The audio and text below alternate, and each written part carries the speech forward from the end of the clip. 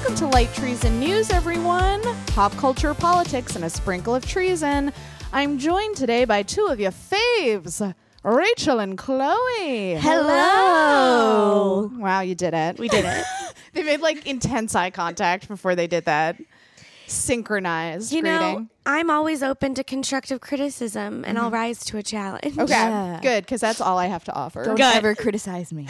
I'm sensitive. I will lash out in ways that you cannot imagine. Imagine. Yeah, same. Watch your back. Hard same. How are you guys? Feeling great. Good. That's awesome. So while we're in the pop culture section, I have some recommendations that I want to save for hour 2. Ooh, okay. But in the first hour, I'll just ask you guys, did you see SNL? No. Oh, it's real good. I mean, it has to be with Donald Glover did I an know, I amazing love job. him. So this is so insane. So like obviously he auditioned for SNL, which they talk about in the monologue. And he's hysterical. So it was like he's basically made to host SNL. But then so he was the musical guest as Childish Gambino, and that was great. But did you see while all this was happening, he is like peaking right now. He's going to be in the Star Wars film. Oh, yeah. He's literally in living his life. Know that. Yeah, Solo. Oh my god. I know. And he dropped a new music video, This Is America. Oh, I haven't seen it. Ooh, it's so good. It's very, much like this season of Atlanta, very surreal. Ooh. Yeah. Okay. It's He's great. like one of those people, like you see artists and you're like, oh, they're so good. But like I see how they like built their talent and like got there. He just like is on another, like I can't comprehend how talented he is. Yeah, he actually is. I should turn your mic up, Chloe. Sorry about that. Chloe just made a very good soft point. I'm sorry. Chloe whispered it into our ears. He really is like a Renaissance man. He can do anything. And I also feel like Donald Glover now is what we wanted Kanye to be. And Kanye was never going to be that. I don't even want to put them on the same plane. Well, no, there was a while, like, Kanye's think cuckoo. about Kanye before. I mean, Kanye was always problematic, but think about Kanye super, super problematic Kanye, where he was just being a musical genius. Yeah, and people yeah. were like, oh, he's so fucking talented and good, and then he went off the fucking rails. And I feel like Donald Glover is now at that level of artist. Like, I remember when people made fun of him for rapping. Yeah, Because yeah. they were like, like- why is the funny guy trying to be a rapper? And And he's so great. He's so good at it, and now like he's such a talented musician. And now I feel like he's like finally found his real voice. yeah. I hope like because he had like a lot of, I don't know if he still does, trouble with like I don't know, I guess it was like drugs and like we've talked about it. Yeah, I think he had a moment. yeah, which I feel like Kanye is kind of going through now, like his own mental illness and stuff like that. And I just hope like that doesn't continue or start again with Donald Glover, because then it kind of I just perpetuates feel like he's so much like, more. Like I get it. Like Kanye is a musical genius. Yeah. But Donald Glover is everything. Oh no, Like, I agree. everything. I'm just saying I hope he doesn't like have some kind of breakdown where it perpetuates that, like, oh, to be a great artist you gotta do that shit. It's that double-edged sword thing where it's like oftentimes the things that make you a creative genius are the things that can like push you into experimentation and like dangerous areas as well. Yeah, not always. I think there's also a cliche that like geniuses are always tortured and like drug addicts and like you can't get help alcoholics. because you'll That's lose not- your genius. That's Yeah, why I can't eat too many snacks. That's right. You guys have never seen Rachel in a full snack frenzy, but it like don't get in her way. Watch out. Don't get in her way. You were insane when we were at Birdie. To be fair, I had not eaten dinner, and I think for lunch that day I ate like avocado and rice, like something healthy. Right. Yeah. Well, You set Snack yourself Rachel up for came out with a failure. vengeance. Yes, she did. Birdie's is a bar in Brooklyn that gives free snacks, which is a Like genius, good snacks, like genius business idea. It's Utz party mix. That's which not is a called good great snack. But it's usually I feel It's like a tub of party snacks. Yeah, that they, which is, like, jam my a bowl jam. into. Yeah. But yeah, Rachel was just going hard. I like a little something to munch on. Do you remember yelling at me and Chloe that it was our turn? Yes, because it was your turn. That's true. We did have a rotation. And I wasn't the only one eating this time. No. I just did a lot. I carried a lot of the weight. You were very like on the fact that we were running low on snacks. There's a picture that now exists in the ethos of Rachel holding 2 bowls of party mix and like 4 or 5 full margaritas in front of you. Yeah. And it's such a good picture.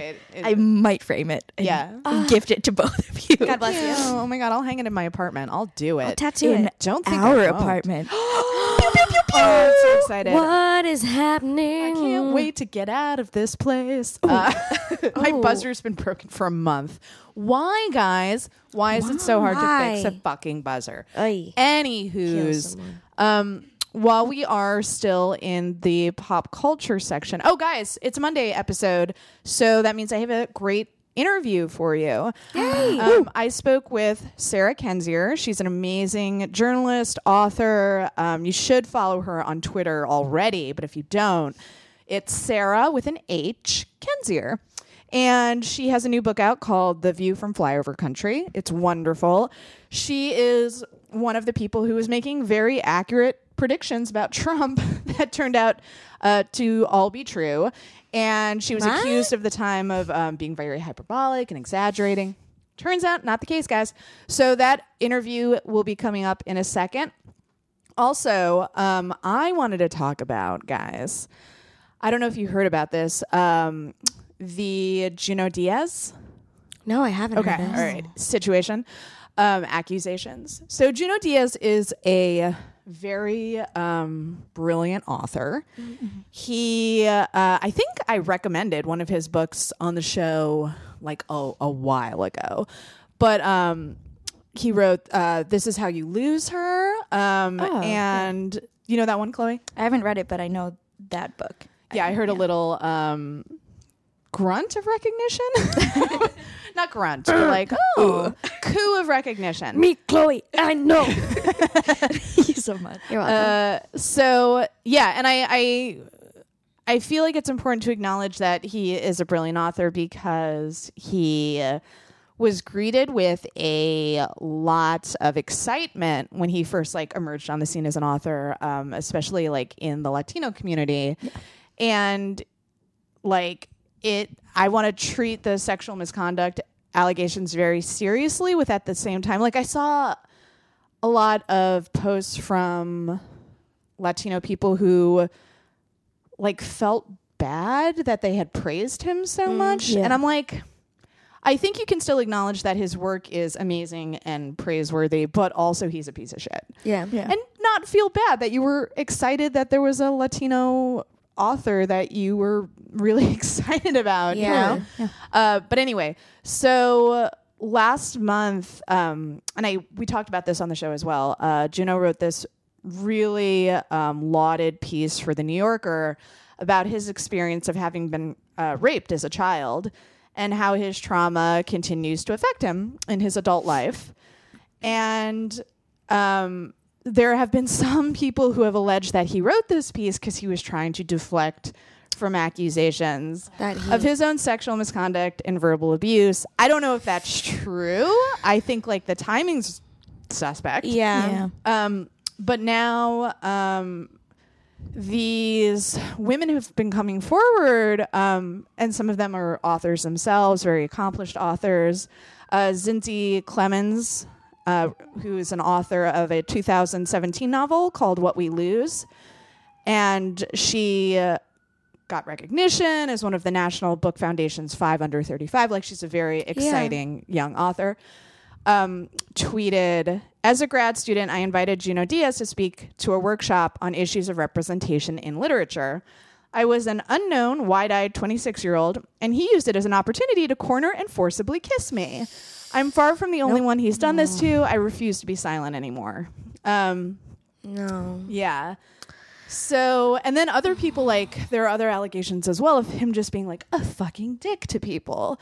Like young people who bring him to speak to their class or something, and him just being like a fucking devo and being very like emotionally abusive. And so it's not just sexual misconduct allegations. It's also like, though that in itself is very serious and extremely bad, but also just like you're shitty to people. Yeah. So I wanted to address that just because I had talked about him before on the show, but also, and I didn't know this, and I wanted to address it on the show, fucking David Foster Wallace. So I had always talked about how he was a very talented author. He was hijacked by bros. Yes. And like it wasn't his fault and blah, blah, blah. And I did not know this. And Jezebel has an article about it. Like we all were on the same page where they're like, hey, remember how we all know this and nobody cared? I genuinely did not know this. So there is an author named, is she an author? She's a poet. I'm sorry. Mary Carr. And she was stalked and abused by David Foster Wallace. And I did not know this. Wait, this is so shitty. No, it just, that's how I feel this morning. Yeah, I mean, and it's bananas, the accusation. So D.T. Max, who wrote Every Love Story is a Ghost Story, A Life of David Foster Wallace, mentions in passing in the book that Wallace threw a coffee table and tried to push Carr from a moving car, which she said is, quote, about 2% of what happened. Just something you can just like casually drop in. Yeah, just like he was a really good author. He brushed his teeth a lot, and then he almost pushed a woman from a car. Just real quick. We'll just mention that real quick. She also tweeted that David Foster Wallace tried to buy a gun, kicked me, climbed up the side of my house at night, followed my son, age 5, home from school, had to change my number twice, and he still got it. Months and months it went on. I didn't know any of this. I didn't know. That needs to be everywhere. There needs to be like admittedly, registry. it's not like I'm doing a lot of deep reading on David Foster Wallace. Yeah, I would like to think had I read the biography of him, I would have been like, I'm sorry, what? Excuse me, what? Threw a woman, tried to throw a woman from a car? What? Okay. I'm sorry? No more? So, yeah, and the fact that, again, that's probably just a fraction of what he did. Yeah. It is terrifying. So, Junot Díaz and David Foster Wallace. Rescinded Fuck 'em. recommendations. Nope. No, rescinded. Rescinded. You can't come to our party You are anymore. cancelled. Can you leave? I mean, David Foster Wallace is dead, but Cancelled. he's still canceled. I don't care for it. Guys, on that note, let's go to my interview with Sarah Kendzior. Please follow her on Twitter. Please go buy her book. As she mentions in the interview, you can buy it at your local bookstore. You can buy it on Amazon. It's a great collection of essays. Please support her. She's great. And are you guys about to do something? Because I feel you like breathless excitement. The energy is palpable, right? Palpable. Here's my interview with Sarah Kendzior. Interview. God damn it.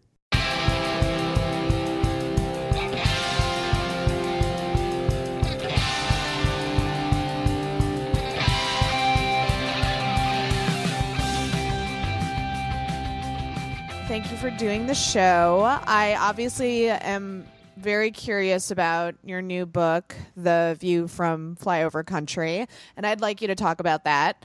But before we get to your book, I was wondering if there's anything you're reading or watching or listening to right now that's giving you joy.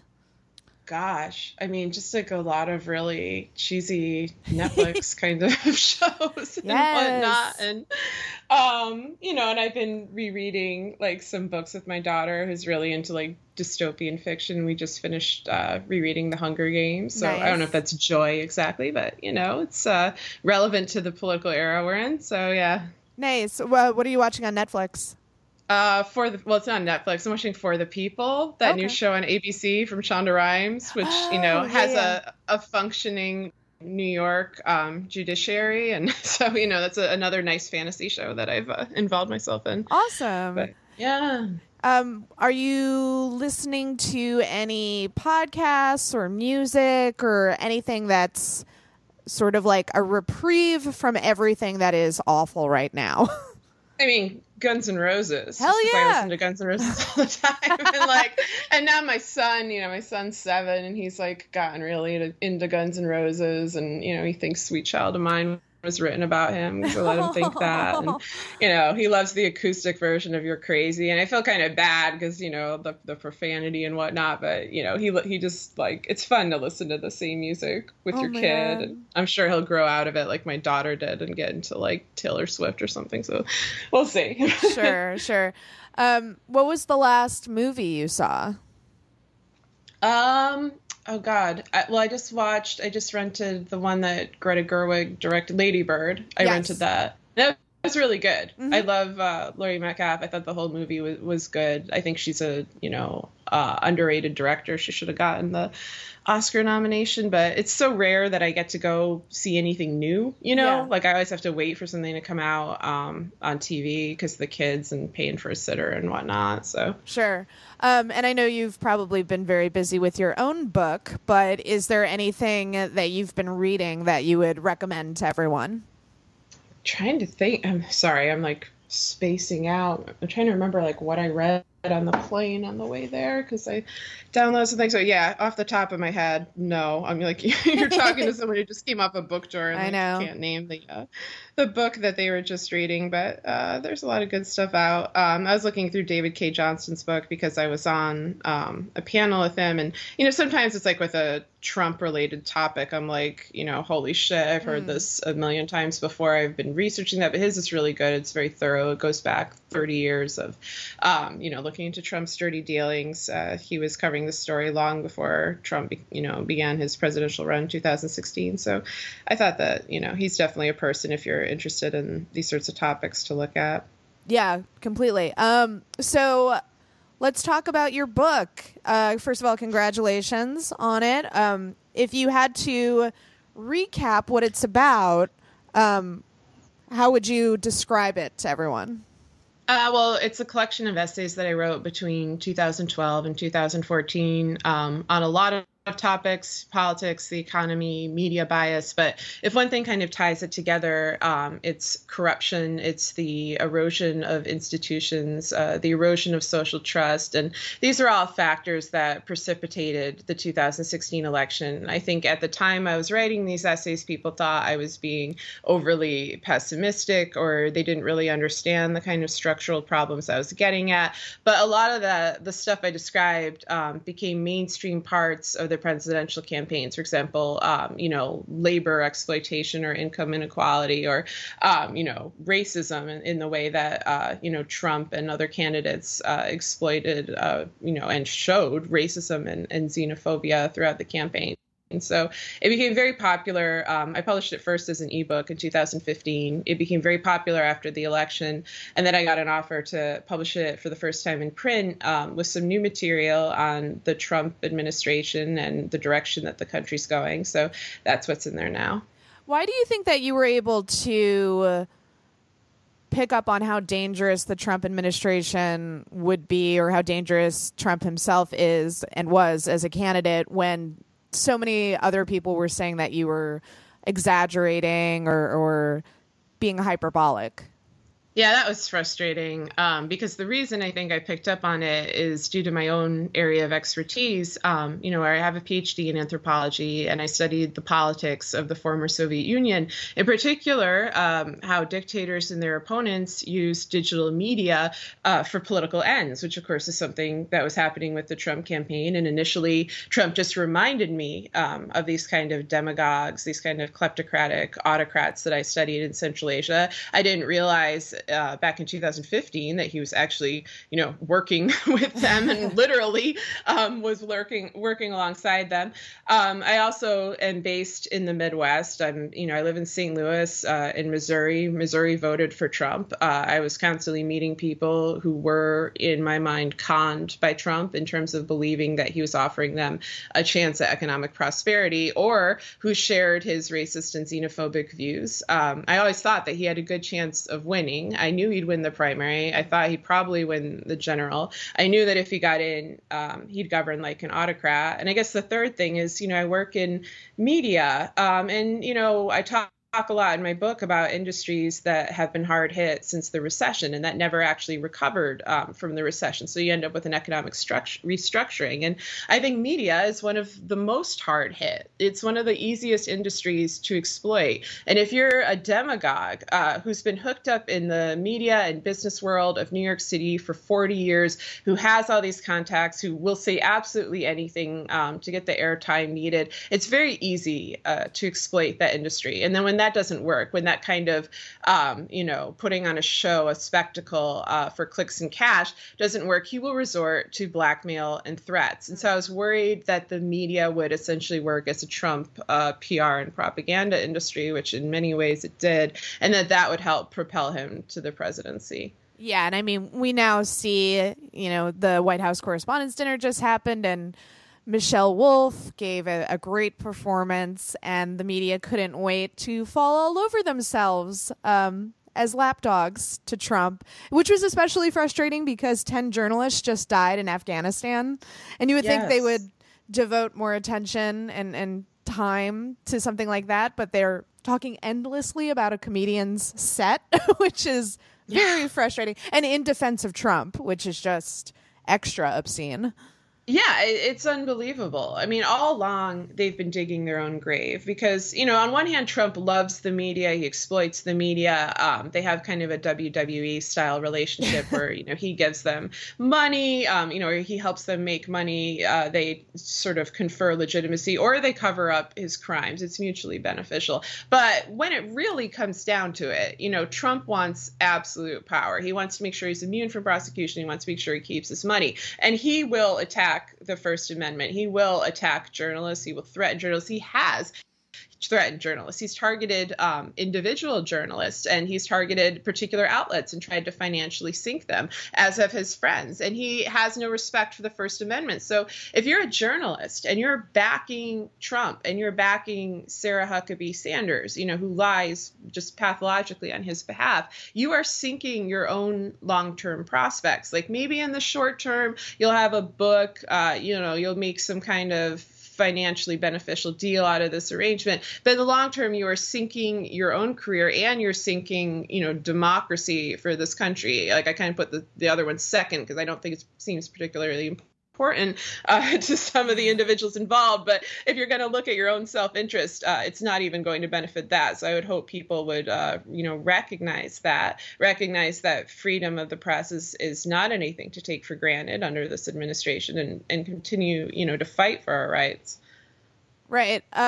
Because you were so good at predicting everything that has come to pass, I don't want to ask you to make predictions and put you on the spot like that, but I did want to get your take on the Trump administration thus far and maybe how much worse do you think it's going to get? Have we seen the worst of it, or is it, just undeniable at this point that it will get worse because there's a bunch of fascist lunatics in the White House?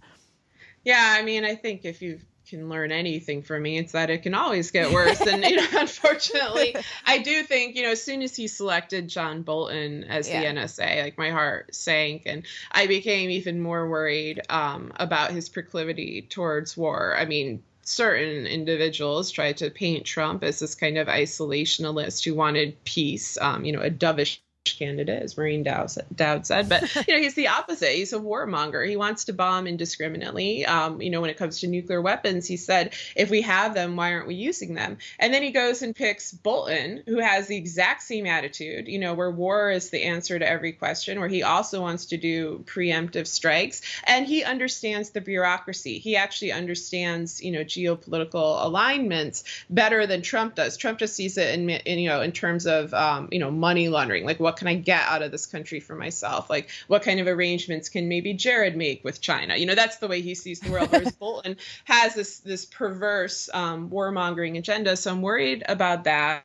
I'm worried about potential war with Iran. I'm worried about them using Syria as a pretext to go into Iran. And then I'm worried about Russia. I'm worried about the fact that, they're essentially operating as if there's some kind of kleptocratic Russian proxy state, and that this investigation, that Mueller is trying to do is continually interfered with, and that they admit this interference. Trump has confessed to obstruction of justice multiple times. And, this is on top of a lot of other federal violations this administration has made with the emoluments, with, high crimes and misdemeanors. Like, there's a lot of reasons to get rid of these guys. And you could go through like each guy in the administration and have their own show about what they've done. Like Scott Pruitt, you could have like a 24-hour, 24/7 round the clock program just listing his crimes. Right. And there's no punishment. There's no consequences. And so I'm very worried about the lack of consequences. And I'm also worried about what kind of leverage Russia may have, which, everyone likes to talk about, the P tape or sex tapes. I think it's more likely to be the fact that they've been hacking our infrastructure for a number of years, including major agencies like the State Department, the DoD, including our nuclear plants, which are connected to our power grids, including our gas lines. That to me is real leverage. That's leverage even over people who oppose Trump. It's not just, over Trump himself. And so I don't think that's been looked at closely enough. I think, cyber war is the war of the future, to John Bolton's disappointment, perhaps. But, either way, I feel like we're looking at two different kinds of wars. One of which is already there in terms of cyber war, and one of which may be looming on the horizon in terms of, a more conventional form of warfare, but both of which are very bad. Yeah. And to circle back to the media, it's so frightening what's happening with Iran because, Netanyahu gets up in front of an audience and spouts a bunch of bullshit about Iran. And because we have a population in the U.S. that is very poorly educated about the Iran deal, because the media did a really bad job of covering it and explaining it, he's able to misrepresent what the Iran deal was about. And the media is breathlessly reporting on it as though Iran has been shady and been lying when they have not been lying. And that's incredibly dangerous because it allows the warmongers to have that leverage. Yeah, it's frightening. And, Netanyahu straight up lied. I saw people having to issue the correction where he said, Iran, is doing something, and what he meant was because, right. What they had done was in the past. I mean, that's kind of a major distinction to make. And I also worry about the connections between the Kushner family and the Netanyahu family. They have this friendship and these financial ties that go back decades. Netanyahu used to stay at Charles Kushner's house. And I think, and they have investments in the West Bank. I think there's a lot of complicated financial arrangements between corrupt rulers, of Israel, of the U.S., of Saudi Arabia, of Russia, in terms of the oligarchs, surrounding Putin as well as Putin. And those financial dealings kind of are what is the bulwark of our policy. And I think that there are people, even in the Trump administration, who do not want that to be the foundation of policy. Like, Mattis is too hawkish for my taste, but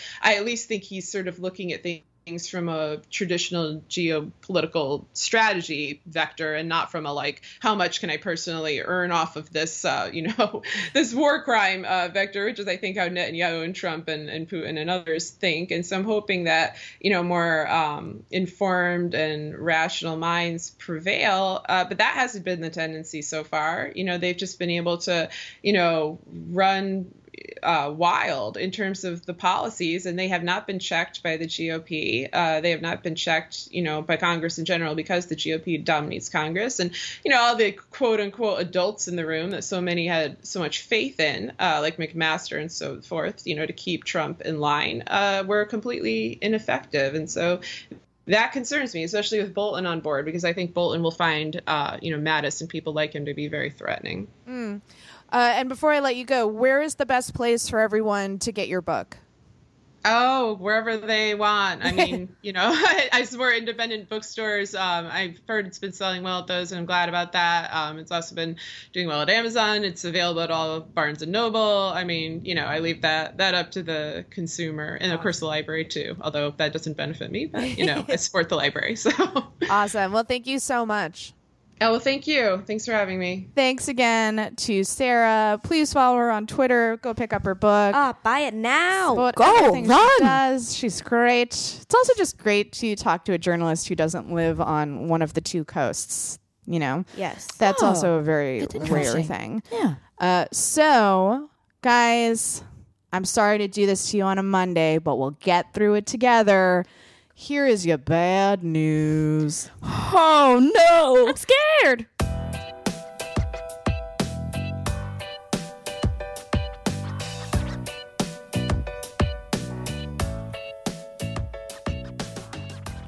Chloe just said we're getting better about your intros to this. And sadly, I'm like, that is true. It's true.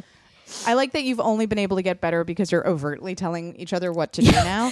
I would just like to say I improvised. I'm scared. Yeah. Okay. Chloe whispered, Sayona. Chloe really embracing the spirit of improv. Just telling your scene partner what to do. Well, before every scene, I lean in like behind. You guys don't see on the back line, but I whisper, "This is what we're gonna do." I actually did do that in our practice the other day. This is very boring improv talk, and no one will care. But we did something called a tracer. Yeah. Which is very complicated. It's where someone lays down on the ground and we trace their body. That's And then what we did for 2 hours. Before practice, somebody else laid down clues, and then we solve a murder mystery. Right. Oh, I wish that was a form of improv practice. This is not to distract. We still have to do an escape room with the team. I know. I'm down. I know. We're too busy. We are very busy people. But basically what a tracer is you do a source scene and plant time clues throughout it. Mm-hmm. Certain key things happen throughout the scene. Then the rest of the scenes that follow are references to those various things that happen in the source scene. It's very mathy and very complicated. You get in your head. You get in your head a lot, and it's very challenging. It was very fun, though. Yeah. But at one point, I just looked at Rachel, and I went, did we do everything we were supposed to do? And then, I just asked her. I immediately go, I'm a skydiver. I was just very confused, and I needed to verbalize. That going into that form was terrifying for me because I was like, oh, no. I've done drugs. My memory is shot. What is going to be retained right now? That wasn't something you thought in your head. You said that out loud. You went, I've done too many drugs. I just realized I have no time management skills. So I was just kind of like, I don't know how much time has passed right now. So I'm just going to give it my best shot. It's just interesting, like people's brains work so differently because you could see Shem thrive. The time was not an issue. He was just like, oh, this happened now. This happened now. Yeah. It's crazy. Yeah. So guys, first bad news item. There is this banana story about Suwatu Salama Ra, who is a black woman from Michigan.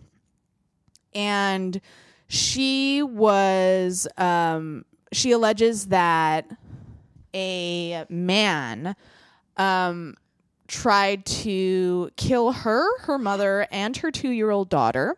Excuse me? And she defended them. He was trying to hit them with his car. Terrifying. Where were... What? Were they just walking somewhere? Or I'm sorry, a woman was trying to hit her and her family with a car. Oh. What? And still not good. No, still not okay. No, very terrifying. And ordinarily, had she not been a black woman, and she was, say, for example, a white person in an open carry state or a stand your ground state, and she did what she did next, she would be probably hailed as a hero. Mm-hmm. So she used a registered and unloaded gun against this woman who she and her attorneys are claiming tried to hit them with a car. She was a concealed carry permit holder living in an open carry state, one with a stand your ground law. Okay, everything's in place. And it was unloaded? It was unloaded. Okay. So now she's serving a 2-year prison sentence at Huron Valley Correctional Facility. But everything was allowed. Yep. This is a double standard that we cannot have. Oh, wait, it gets even worse. She's 7 months pregnant. I'm going to flip a table. And according to her attorneys, she's receiving insufficient medical care, including being shackled in her bed. No. During a vaginal exam, which actually is very common. Is this The Handmaid's Tale? That's very common that they shackle inmates, when they're having medical exams. What the fuck? So they can't grab a scalpel or something. but... And they're doing all of this even though her pregnancy is high risk. So the case is currently under appeal, but the judge deciding her fate, Thomas Hathaway, has already denied a request to postpone Ra's sentence until she gives birth. What did they charge her with? Felonious assault and felony firearm convictions.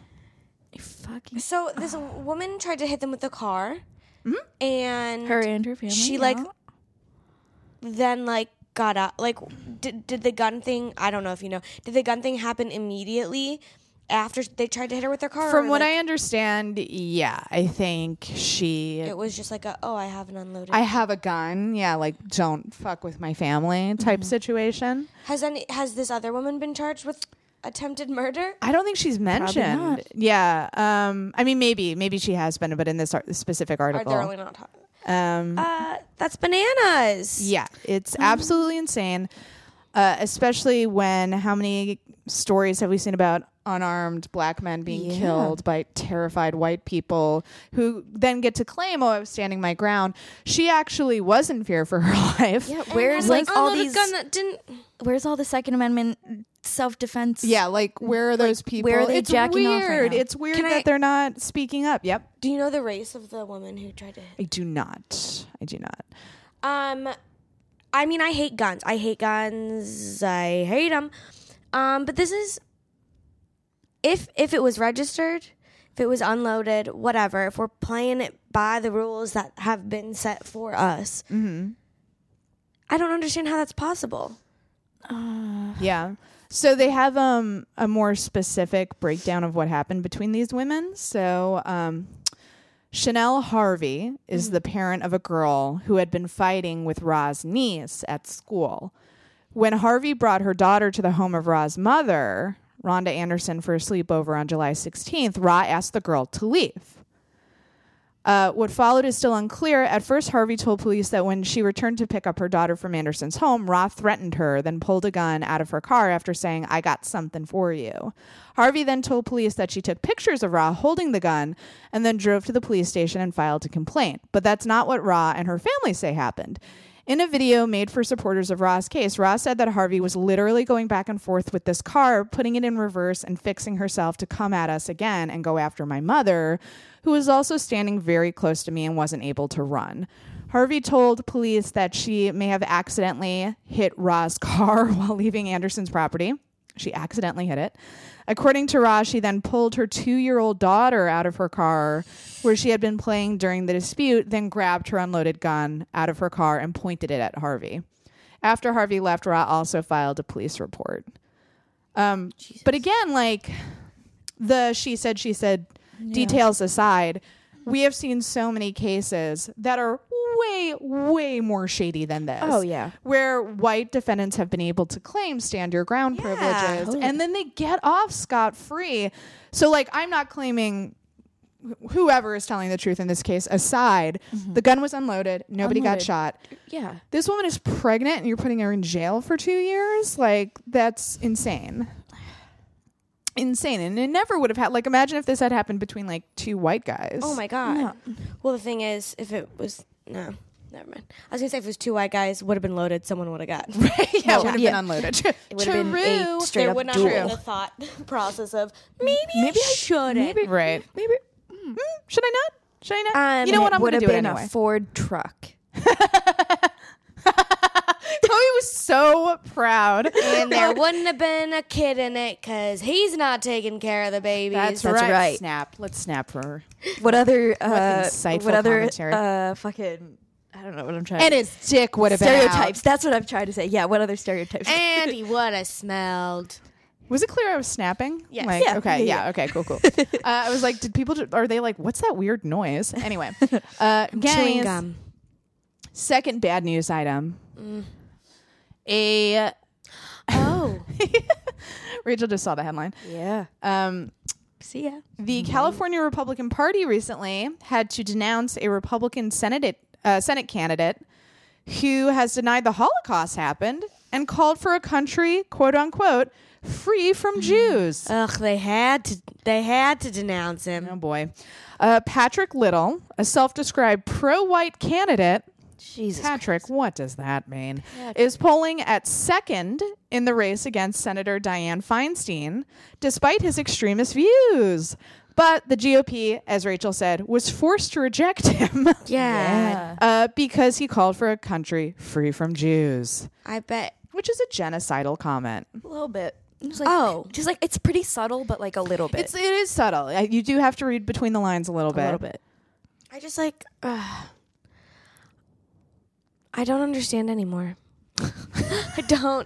I don't understand anymore why. I don't know. I live in my coastal bubble of. Oh, but the thing is, like, Being we surrounded also by have progressive racism and anti-Semitism here. No, we do. Yeah. We do. But it's so hard for me to understand the thought process of religion and ethnicity becoming a scapegoat for things going wrong. Like, I understand. It happened, baby. No. It's always happened. Yeah. Who studied post-Holocaust relations in college? I did. Chloe's like me. Me. I just can't understand. I'm not empathetic enough to like understand how someone their gets there. side of I it. don't want to understand. Not understand their side of it, but just like how does it get to that point in someone's brain? Yeah. Well, you have a party that capitalizes on fear and anger and says, oh, the reason you're not making money is because these people are taking all the money, as is the case with certain anti-Semitic mythology where, the greedy Jews steal all the money and hoard all the wealth. Yeah. I've got a pile of money in my apartment. like all those. Yeah. Well, the only part of it I understand, not like if I try to understand where it comes from, like anger and hatred and all those things, like you said, are manifestations of fear. So whatever they're scared of is how it like comes out. So I mean, he's a white man, so he probably fears losing his power and wealth. Sure. That's all I got. That's the best I can understand. But that literally is so much of what it is. Like, certain minority groups have acquired a little bit more power and legal rights, and this is the totally calm response from certain white people where they're just like, so we have to kill the Jews, right? So Because we're all on the same page, right? Society has slightly changed. We're all on the same page here. We have to eradicate the Jews. Okay, great. Get 'em out. Yep. Next measure. I mean, it literally is that. Like, a lot of people have been talking about incels lately, the guys who claim they're involuntarily celibate because women won't fuck them. But that's a whole. It's sort of similar in the sense that men feel they're owed sex. Yeah. And because women have gained a little bit more power and legal rights and are like, actually, no, we're not property that you have the right to have sex with. Hey, I'm owed sex. Men are like, cool, so we can kill you because we're pissed off about that. It's the same thing where like society's changing and they're panicking and they're fucking afraid and So let's kill anything in our way. yeah, they're pissed off. Yeah. Do you not? That's how. Is that not your? That's okay. You know, surprisingly. Yeah, and then also let's give them really easy access to guns to do it. And you know what? We should let them make the laws. You know what? Yeah. Oh my gosh, yes. Okay, good. Oh man, Girls, yes. let's let them write. Good meeting. Done. This is why that's happening. Because the three of us had that meeting. Yeah. Sorry, guys. We really dropped the ball on that one. So sorry. It seemed like a really good idea at the time. But I had an agenda. Yeah. Rachel had a binder. Yeah. She Oh my God, came yeah. really prepared. It was color coded. I was impressed. Yeah. We dropped the ball. We dropped it. Yeah, sorry. It was heavy. Guys, before you go out the rest of your day, I want to leave you on a happy note. Here is your good news. It's the good news. Good news.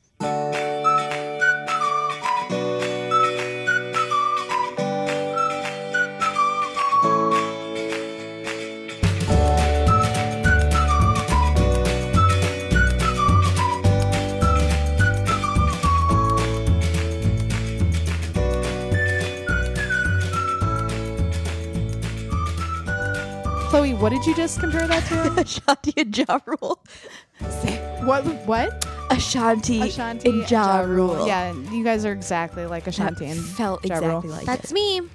So we have been covering the story of the two black men who were arrested in Starbucks. It was an absurd story about Rashawn Nelson and Dante Robinson, two guys who were meeting at Starbucks like so many people do every day because they had a business meeting because they're two entrepreneurs, and Starbucks is a good place to have a meeting. I have meetings at Starbucks all the time. But because they're two black men, they were perceived by management as being a threat and loitering. So the manager, I believe, waited like 2 minutes before they called the cops on them, which, as we know in America, can be a death sentence to two young black men. So having a meeting.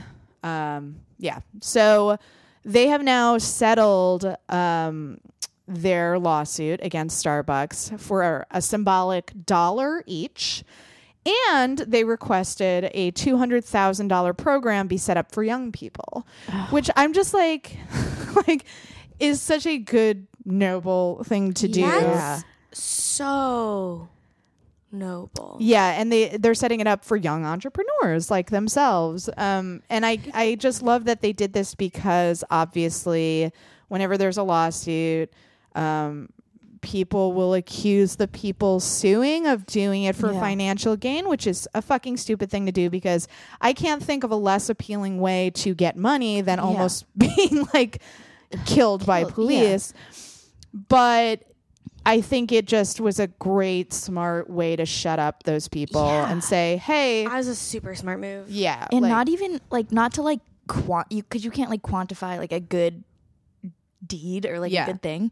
But, like, think about as a young entrepreneur how good that money would be for, like. Oh, my gosh. It just could have totally set which, them like, up. not to, like, which is, like, totally outside the realm of, like, whatever, like, but just, like, it's even better than it already. Like, right. Which is insane. These are good people. It also just reminded me of like, you know, trying to find something good in a tragic story. Like James Shaw Jr., the guy who disarmed the Waffle House white supremacist shooter, you know, raising money for the funerals of the people who died. Like, it never undoes the bad thing, but it's just so inspiring when someone who was in the center of this tragedy turns it into a good thing. Like, I just really admire people like that. Because they have all of the rights to be angry and like resentful and hold a grudge. And like, who the hell knows? Like, they probably are. They probably are, and they have every right to be. But to take those negative emotions and then be like, you know what? We're young entrepreneurs. We were meeting to discuss our business prospects, whatever they might be. Why don't we make it easier for future young entrepreneurs like us? What's like the opposite thing we can do of having the cops called on you at Starbucks? Here's $200,000. Help the fucking youth. Yeah. Help the like, I'm just like, help the fucking youth. I'm just in awe of these people. What's that? I said I'm genuinely just in awe. I know. I really, because as someone who really, really values her own personal grudges, whenever someone and like has not been wronged a fraction of how, you know, like these two guys have been wronged, it is so inspiring because it's like, they are leaving the world a better place after something really fucking sucky happened to them. Yeah, it's I love it. Yeah. So before we go, guys, I wanted to ask you, have you seen anything or overheard anything? Yep, that's how you say that. That made you smile recently? Well, last night I went to dinner with my friend who's moving, and we were sitting and waiting for our table. And I don't know if this made me smile. It just was really funny to me. There was a woman standing outside one of the outside tables, singing "Happy Birthday," but like the "Happy Birthday." Oh yeah, the good one. But like over and over and over and over and over and over again, like. Maybe for like at least 40 minutes. How was everyone responding around her? Everyone was just having a good time and loving her. And I was like, they're like letting her live her life. One of the women at the table also had tissue paper in both of her noses. What? It was just like such like a motley crew of people. And I was like, what a mess. They found their people. Oh, I love. It was cute. That is a great thing about New York City. You will find your tribe. Yes, it was really adorable. Even if they're hot messes like you. Happy birthday. Oh, I wanted it to be my birthday. You know, people are probably thinking that about us at Birdie's, where they're like, look at those that disaster. Yes. Bless that they met each other. Bless. That's what happened, Chloe. Oh man, I don't. Can it be a conversation I had? Yeah. Oh, okay. So I like hadn't talked to my sister Hannah in a while because we were on very different schedules. So we'll just like send quick text or like have like a 5-minute call and it's like, bye bitch, I gotta go do this. Right. And we just happened, I like was going to practice and I was like an hour early. So I was like, oh, I'll call Hannah, see if she's around. And we just happened to catch each other perfectly where we talked for like 30 or 40 minutes. And it was just like so nice to catch up with her. Aww. And also weird that she's 40 growing. minutes long for you? Yeah. Usually it's like 5 or 10 minutes of like bullshitting with each other. I can talk like over an hour. Yeah, I was like, that's such a short call to me. Not the call, like that talking that long isn't just like that we were able to do, like usually time It doesn't worked afford out us for that. you guys, yeah. So we just like caught up and like What's the age difference between you guys? 4 years. Okay. So She's 4 years I younger? left for so like I left for college when she was entering high school. Like, Okay. So we like missed that part of each other's lives, which was like weird. Yeah. So we just like caught up and like bullshitted, and then since we're like talking for that long, it lets us delve into like deeper things. Yeah, So I was like, ooh, I love this, and it was also good because she's like growing up, and I like miss that. I like don't hear that part of her, so it was very nice. That's awesome. Yeah. That totally counts. Yeah. Okay, great. If you have a good conversation with family, I think that counts. it was great. It's a good positive thing. I don't have an answer. Okay.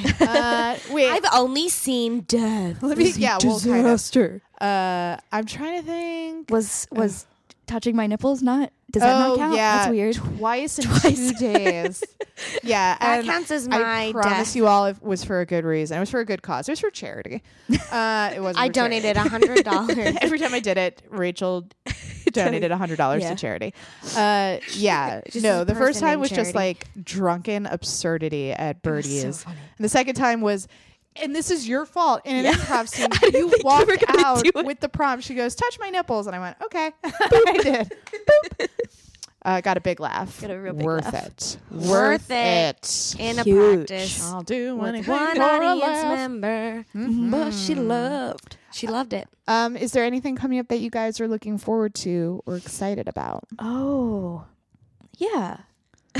Well, like the weather is nice. Oh my God! No, that and actually. Cuba motherfuckers. Yes. Yeah. Cuba motherfuckers. My passport is came what and I'm we leaving. call it. I told Eric this the other day. I am legitimately afraid that we're gonna lose Chloe. Oh, I'm not even afraid of it. It's in reality that I've accepted. Like, can we put a tracker on can her? we also just say I am the only one who speaks Spanish? No, that's not true. No.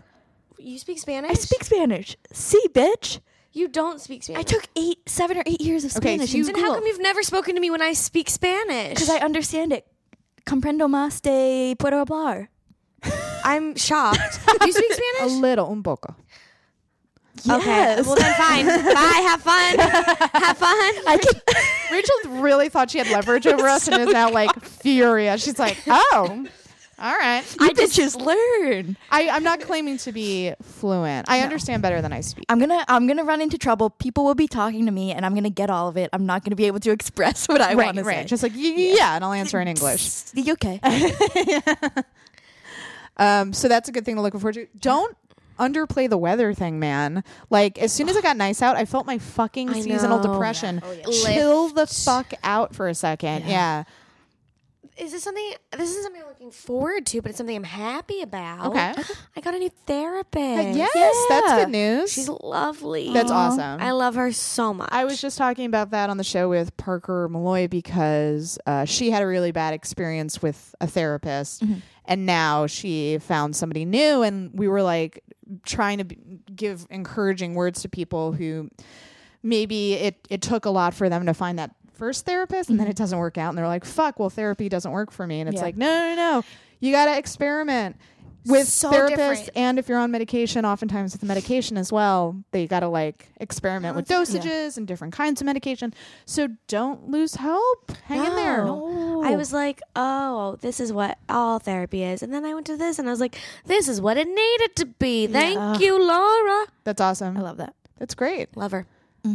Guys, please, if you're in a position to do so, Light Treason News is 100% listener supported.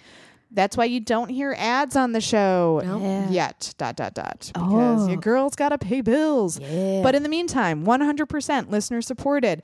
Please go to lighttreason.news if you're in a position to do so and sign up at $5 a month or a one-time donation. I mean, you can sign up at a higher tier too. Yeah. I just like to tell people that you can do it for as little as $5 a month. Yeah. That is $5? Like a Starbucks, one Starbucks a month. Yeah, Rachel calls Starbucks Starbucks. One foamy latte, right? For Allison. Yeah. You don't need another foamy latte, do you? Maybe you do. I don't know. But actually, if you feel treat like yourself and Allison. Yeah, if you feel like you could do with one less latte than you usually get. lighttreason.news. Also, I have a Patreon. Patreon.com/AllisonKilkenny. We do such fun stuff over there. So many sillies, so many seriousies. Online hangouts. We answer your questions. If you're a $5 a month member or higher, we'll answer your Patreon questions on Light Treason News.